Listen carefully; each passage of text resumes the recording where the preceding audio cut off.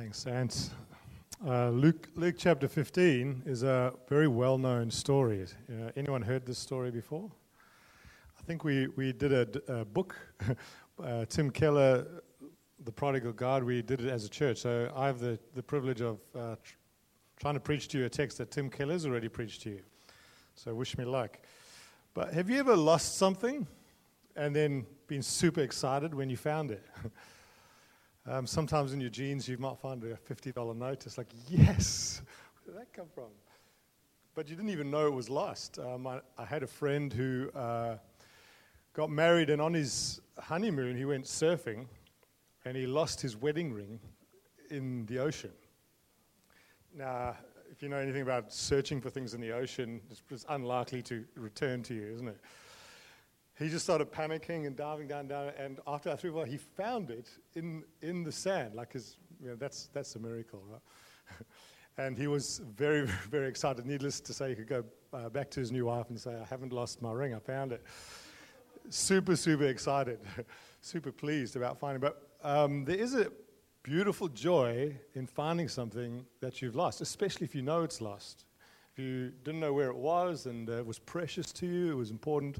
And all of a sudden you go, oh, it's back. That's amazing. And kind of these 3 stories highlight that the way that God views us and the way that God loves us and the way He has compassion on us and how He longs for us to come back to Him. The amazing thing is that God made us for Himself. We ought to be with Him. It's the best version of life. It's the most... It's like how you were made. You know, if you make something, you normally have a purpose for it. If you make a kind of a bow and arrow, and you put an arrow in it, that arrow is made for the bow, right? The whole thing works together like that. If you take a random stick and you put it in there, it just doesn't work.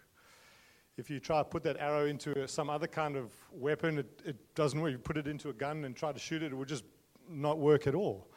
And the point is, God made us for Himself. We work best, life works best, everything works when we are in Him and with Him. And then God has this incredible joy and compassion of welcoming us, but it's also a great joy and wholeness for ourselves. It's the reason we were made. So let's have a look at this text. It starts off with a little interaction with the Pharisees, and what's going on is they're grumbling, and we see the reason why they're grumbling. It says the tax collectors and sinners were drawing near to God, or drawing near to Jesus, rather. And Jesus rejoices when sinners come near. Jesus is loving it. The sinners and tax collectors are loving it as well. They want to hear from Jesus. They are drawing near to Him. Not all the people were excited about this. The Pharisees didn't like it, and they start to grumble. It says, this man receives sinners. He's receiving sinners and eating with them. He's even hanging out, more than just talking to them. He's actually engaging with them and having a meal, which is kind of an intimate thing. Something you spend some time with someone in order to do that. And part of the problem was that the Pharisees didn't see any value in these people. They thought, oh, these are just sinners. God ought to smite them and judge them. That was their vibe, you know. Everything's going to be good when God destroys these people and rewards me for how good I am. That was kind of their approach. And so the fact that Jesus was welcoming them really upset them. Like, no, surely God should be crushing these people. They're sinners. And so the Pharisees have this idea that they ought to be rewarded, and this is kind of a no-go zone to love and welcome sinners. Yet Jesus draws near to the sinner. Jesus welcomes them. Do you hope for smiting or rescue? When someone annoys you, when someone wrongs you, you're like, God, sort them out. Or God, rescue them. The ministry of Jesus is the heart of rescue. It's like Jesus wants to rescue sinners. Not brush aside their sin, but rescue them. And this is the fundamental difference between the ministry of Jesus and the ministry of the Pharisees, if you want to look at it that way. And so they're grumbling and complaining, and they're moving against the sinners where Jesus is moving towards them. And you can always sometimes tell where you're at by whether you are grumbling, or I'm going to make up a word, whether you are joying. Is that a word? Not really. Are you grumbling or joying in your interactions with those around you? And Jesus was finding this, the sinners were finding joy in coming to Jesus, but the Pharisees were grumbling quite a lot. And so Jesus tells these three parables together as a response to what's going on, to response to this situation where there's this grumbling happening. And he basically unpacks so beautifully how lost people are precious to God. And we'll see by the end of this is that the lost people are actually those who are sinners, and the Pharisees who think, and the mighty do-gooders who think they're better than everyone. They both need to come to Jesus. This is Jesus' whole point in these parables, that we all need to come to him. And so he starts off with the first parable, is the parable of the lost sheep. And he says, you know, what if you had 100 sheep? I don't have 100 sheep. I don't even have one. I don't think I'm allowed one in the suburbs, but maybe Steve and Jay up in the farm, if you guys could start collecting sheep, that would be great. And we can film a parable up there. But if you've lost one, if one has wandered off, you think of the culture where shepherding was a way of life. It was your way to sustain life. And so shepherds would have been listening to this, and they would have gone, yep, I've been through that. I know losing a sheep. And it's amazing how when something's lost, there's a search begins for it. It's like, I need to find it. I need to find it. And that's how God feels about the lost. When we are wandering from him, even in our sin, God said, the Bible says that God loved us even while we were still sinners. Our sin, think about this, attracts God to us. God is attracted by our sin. Not he loves sin, but he loves to rescue. There's one lost sheep, and he's like, I need to get to it. That's how the heart of Jesus is for us, that he comes towards the sinner. And so there's a lost sheep. It's wandered off. Sheep, I think, are particularly foolish. I don't know if you spent any time on YouTube. You may have seen, just have a look around sheep. There's one where there's a big ditch. I've seen it. And the sheep runs along. It jumps, falls into the ditch. And the guy goes and it's like a crevice. And he goes and he reaches down and pulls it like a big struggle. He gets it out, and 3 bounds later, it's back in the ditch. Like, it's just full. They're not smart. They need a lot of help. I'm sorry to say that's like us, right? that picture, that's you and me. We always need Jesus to rescue us time and time again. You never graduate from being rescued by Jesus. He rescues us when we put our faith in him and our trust in him. He rescues us from death. He defeats sin and death. But that's not the end of it. He constantly needs to rescue us. Not just from sin and death, but rescue us from ourselves. The biggest problem we face is not our circumstance, it's us. We need to be rescued. And so the good shepherd goes after the one sheep that is lost. And he says he finds it, and he says he puts it upon his shoulders, which is a very intimate picture, and he carries it back. Psalm 23, the Lord is my shepherd, I shall not want. He makes me lie down in green pastures. He leads me beside the still waters. Surely goodness and mercy will follow me all the days of my life. He carries us upon his shoulders. Not only that, but he finds great joy, and he finds the sheep and he says, come celebrate with me. This is a beautiful, beautiful thing. And that's how God sees us. Isaiah 53 says, we all like sheep have gone astray, each one of us to our own way. And yet the Lord laid upon him all of our sins, all of our iniquities. It is upon Jesus that we are rescued from our sins by Jesus. So this is the first parable, the sheep. The second one is the lost coin. And this is something valuable. Some of the sort of commentators will say in that culture you may have had a necklace of 10 coins from if you're married or getting married. So a woman may have had these precious coins which represented her pending her coming marriage, or even if she was married, it was the symbol of her getting married. And so she's lost one. It's very important to her. And I don't know if you've ever, it's also, something's missing, right? If you've got a necklace with 10 equally spaced coins and one falls off, it's like, it doesn't look right anymore, right? It's kind of, something's missing, something's not right. And it's like a puzzle. Have you ever done a 1,000-piece puzzle? And you get to the end and there's one piece that someone ate and you can't find it? It's just, it's something, maybe it's just my OCD. There's something very frustrating about not completing the puzzle. And God, in a sense, loves us so much that He wants to bring us close to Him, draw us back to Him. He knows that we're not complete without Him.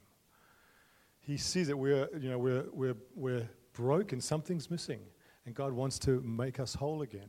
He is the source of wholeness, and He is our completion. And so this coin warrants, again, another all-out search, a great rescue, a great search. And this lady cleans the house, she lights a lamp, and she begins to clean under the beds and look, where's it rolled? If you've ever dropped a coin, you know it can roll up to 7 kilometers. You'd think it would be by your feet, but it's never there. It's somewhere else. It's almost in another room. So she searches and searches until she finds that lost coin. And again, there's great joy. There's such a joy and a pleasure in front of it. Again, you see the value that the shepherd had for the sheep and this lady had for her missing coin, which is the value which the Pharisees don't have. They're like, why bother with these? Why bother with sinners? God values sinners. Luke 19 verse 10 says that Jesus, the Son of Man, came to seek and to save that which was lost. The reason Jesus came was to rescue us, a lost people. So God welcomes sinners with joy, but there's a few things, as Anne said, there's some lost things in this chapter.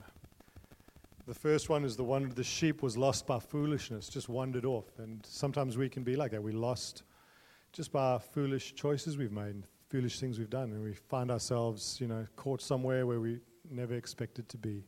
Just foolishness. Jesus has a rescue for that situation. Maybe you've been lost by no fault of your own. The coin didn't do anything. It just got dropped, and there was kind of someone else's responsibility, but something happened. A circumstance happened, and you feel broken and lost by it. Well, Jesus has a rescue plan for that too. We come to the third parable where the lostness is more willing. It's not just a accidental foolishness or circumstantial difficulty, but here we come to a story where this lost son chooses to run away from the father. And maybe you've even been in that. Maybe you're even in that position where you are willingly choosing to run from God. Well, Jesus still opens up an invitation and wants to invite you into His joy and into His completeness. There's always hope for rescue. Parable of the prodigal son. There's a man with 2 sons, and the younger brother, we read it, so I won't read it again, but the younger brother was not forced to do anything. You know how he gathered up all his things, he said, Father, give me what's due to me. And the father graciously gave it to him. He didn't rebuke him or hold out from him. He said, and then he's like, I want to leave. He gathers all his things and he leaves. He goes, and he's not forced into anything. God does not force us to do things. He's patient and gracious. And what happens is he wanders off, takes everything he has, everything he's been given, and he says, I'm going to go to a faraway place. Why do you think he does that? I think it's because he thinks there's something much nicer out there. I'm tired of this being in this father's house. This doesn't seem very cool. The grass is always greener on the other side, right? That'll be much more satisfying. That'll be heaps better. And so I want out from my father's will and my father's ways. I want to go because that seems much better. And he goes to a far away place. I wonder if you've ever thought that about a circumstance in your life. Oh, this isn't very good. I wished for something. I wish I was somewhere else. I wish I could go away. I wish I could go to a faraway country. No, the faraway country isn't just a geographic place. It actually starts in our hearts. It begins in our hearts where we want to desire something else because we don't see the beauty of God or the goodness of God. So he goes away and he begins to squander his wealth. It's a well-known story, and I was trying to think of examples of how you retell this story, and I just couldn't. Jesus done such a good job, bro. How do you get any better than this? And he's squandering everything, and finally he becomes in want. He runs out of everything. In this faraway country, he ends up broken, and he's run out of all his money. He's run out of his friends. And that's what the faraway country does. It doesn't last forever. We think, life without God is better. And then what happens is slowly we realize it's not. And we sort of come to this moment where things are more broken. I thought it would be better. But no, it's worse than when I started. And that's what happens to him. He comes right down to the place where he begins to eat from the pigsty. And he's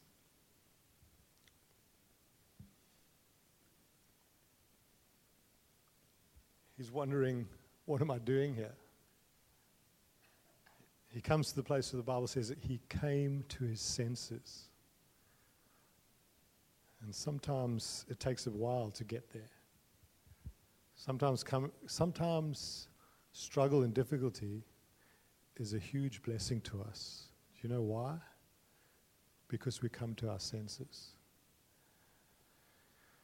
We finally realize, actually, I don't want what I thought I did. I want Jesus more than anything else.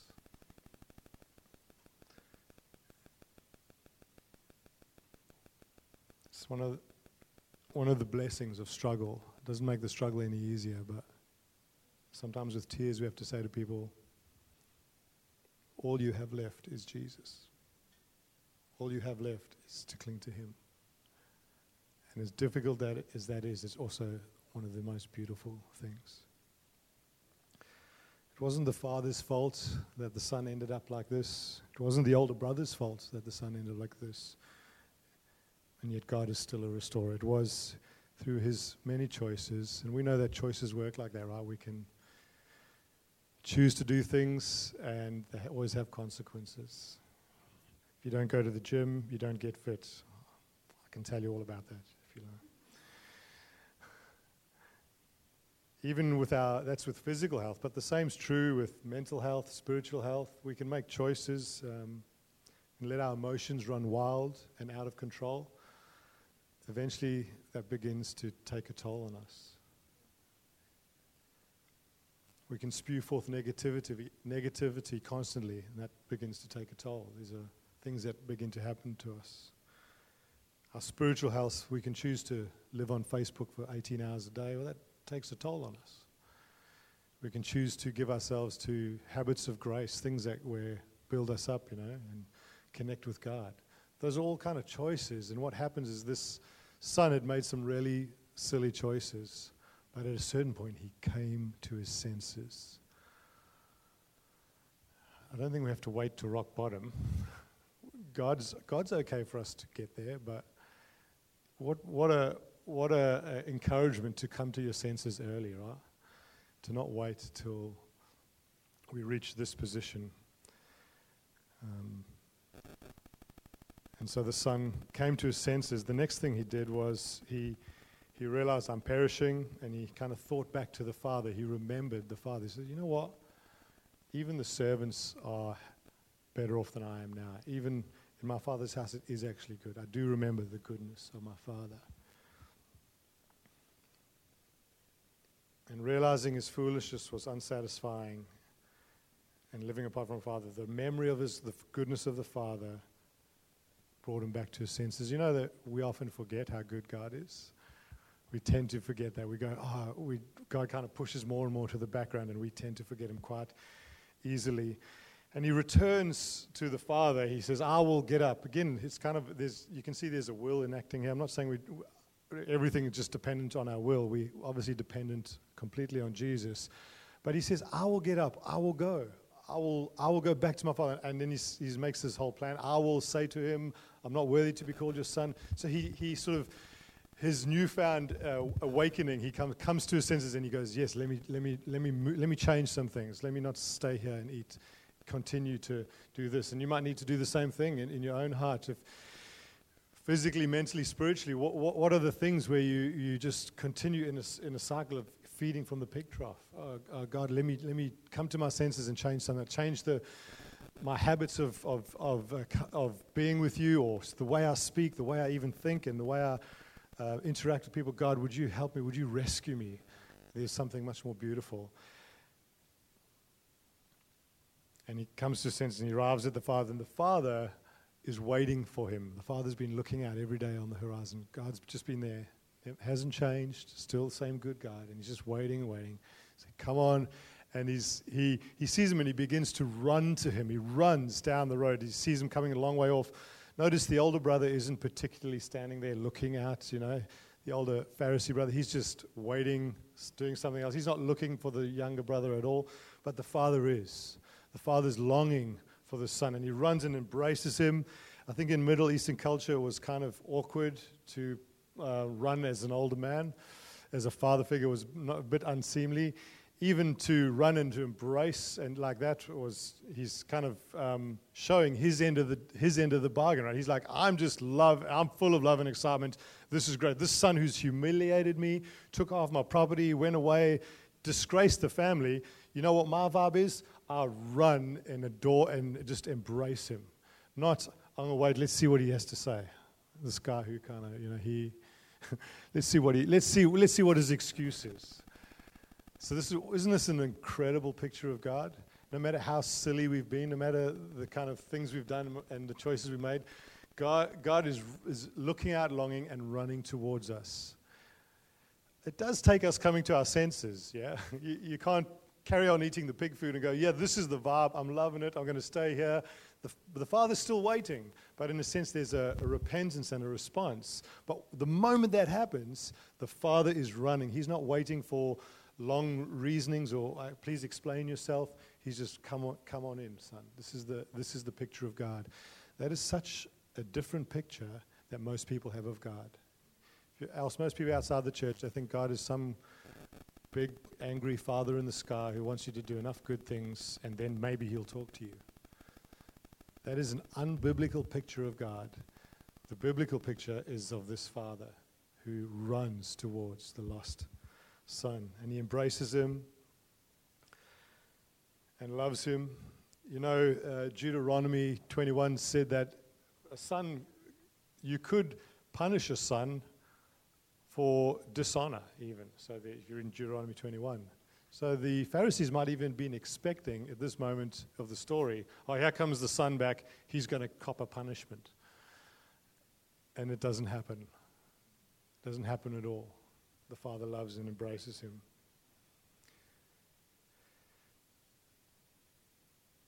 He, in one sense, did deserve a punishment. He had sinned, and he says, Father, I've sinned against you and I've sinned against God. And this story begins to point us to Jesus, who's our much better older brother. Isn't Jesus a good older brother compared to the older brother we see in this story? Jesus took upon himself the punishment that we deserved. When we come back to God, we don't have to fear punishment. This is an accurate story. And the reason we don't fear any punishment when we come to God is because Jesus took the punishment that was ours upon himself. That's the only reason that we've been set free from what we deserve. Jesus is our much better older brother who was punished in our place.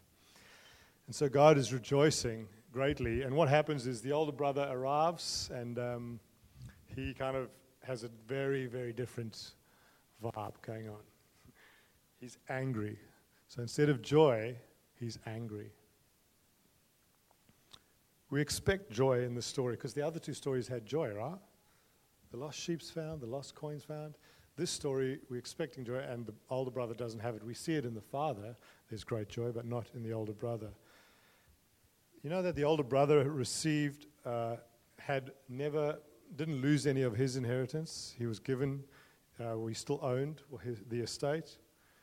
The older brother was, as the father said, you've always been with me and everything I have is yours. What a statement. How gracious and kind is the father to the older brother as well. He's like, everything I have is yours.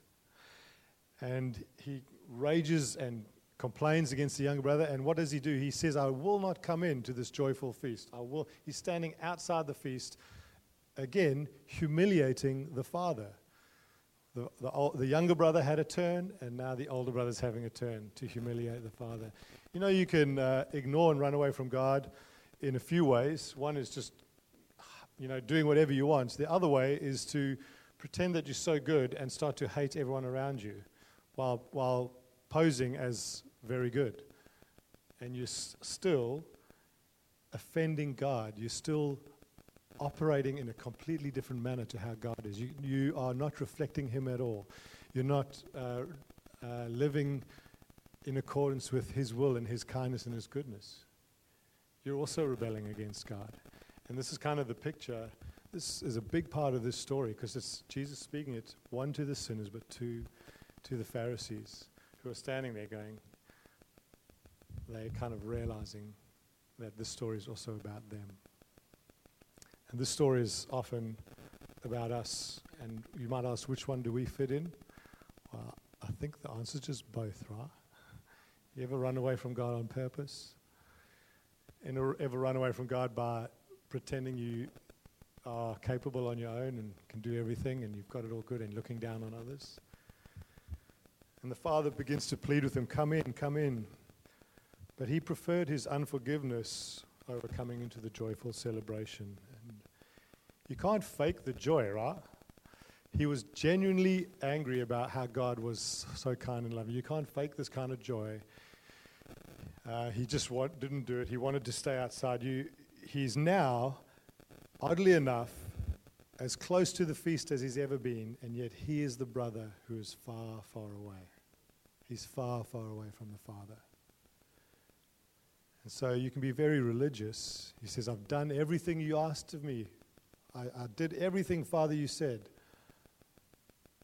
And yet he's obeyed everything, and yet he's actually the brother now that is far, far away.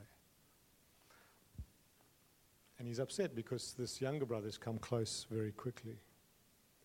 And the father graciously continues to invite him, come on in, come in, come in. You know, God is always enough. That invitation from God is whatever your circumstance, whatever your situation, if you need a rescue, come on in. If you need to be redeemed, come on in, get rescued. You can hold on to your anger like the older brother did. You can hold on to your sin like the younger brother was doing up until a certain point, and then he came to his senses. But you can hold on to these things and not come in to a rescue. There's a rescue that Jesus invites us into, and God is always inviting us into. And you go, Josh, isn't that just too simplistic? Oh, Jesus is enough. That's a bit trite. I wish it was trite, but it's actually the simple gospel. Jesus is enough. Not diminishing any circumstance. We've all been through many and various difficult circumstances. But is Jesus enough? Do I actually believe that part of the gospel? When Jesus is not enough? When we stay angry like the older brother, when we stay in the pigsty, that's when it's very trite. Because actually what's going on is we're holding on to everything going, you don't understand my circumstance. You don't understand my pain. You don't understand all these things. Jesus isn't really enough. That's a trite statement. I want to tell you this morning, the invitation and sufficiency of Jesus is enough. It might sound trite to you, but it is. If you will let go, if you will come to your senses, He is a beautiful Father, and He is more than enough. So the young brother was a servant and a slave who came back to sonship. The older brother was a son who remained with a servant's mentality. Jesus was the son who became a servant to serve and rescue us. The younger brother went from rags to robes. The older brother was robed, but living as if he was in rags. Jesus robes us in His righteousness. He places on us the robe of righteousness. The younger brother was far, but he came near. The older brother was near, but he was far. Jesus comes near to those who are far off. The younger brother went from a bucket to a buffet. The older brother refused to come into the buffet. There is a buffet. Jesus provides the most incredible buffet of all we need. The younger brother went from sorrow to joy. The older brother refused joy. Jesus, for the joy set before him, provided all we need and brought us real joy. The younger brother disobeyed the father. The older brother obeyed the father but disliked the father. Jesus is the brother who delighted to do God's will, delighted to obey. The younger brother went from shame to joy and felt the forgiveness of God, of the Father. The older brother remained in unforgiveness and anger. Jesus has joy in forgiving us. The younger brother could have been punished. The older brother wanted to punish other people. Jesus has the joy of bearing our punishment for us. The younger brother came to his senses. The older brother could not see clearly. Jesus is the clear wisdom of God. The younger brother was loved. The older brother was loved. Jesus is love.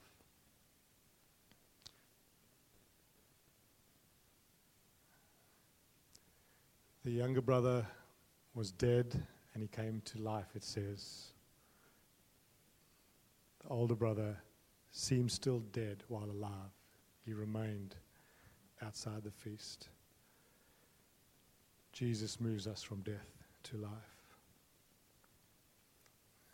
As I conclude here, Jib, I'm going to hand back to you for communion in a moment. But the end of this parable says that he was dead and now he's alive.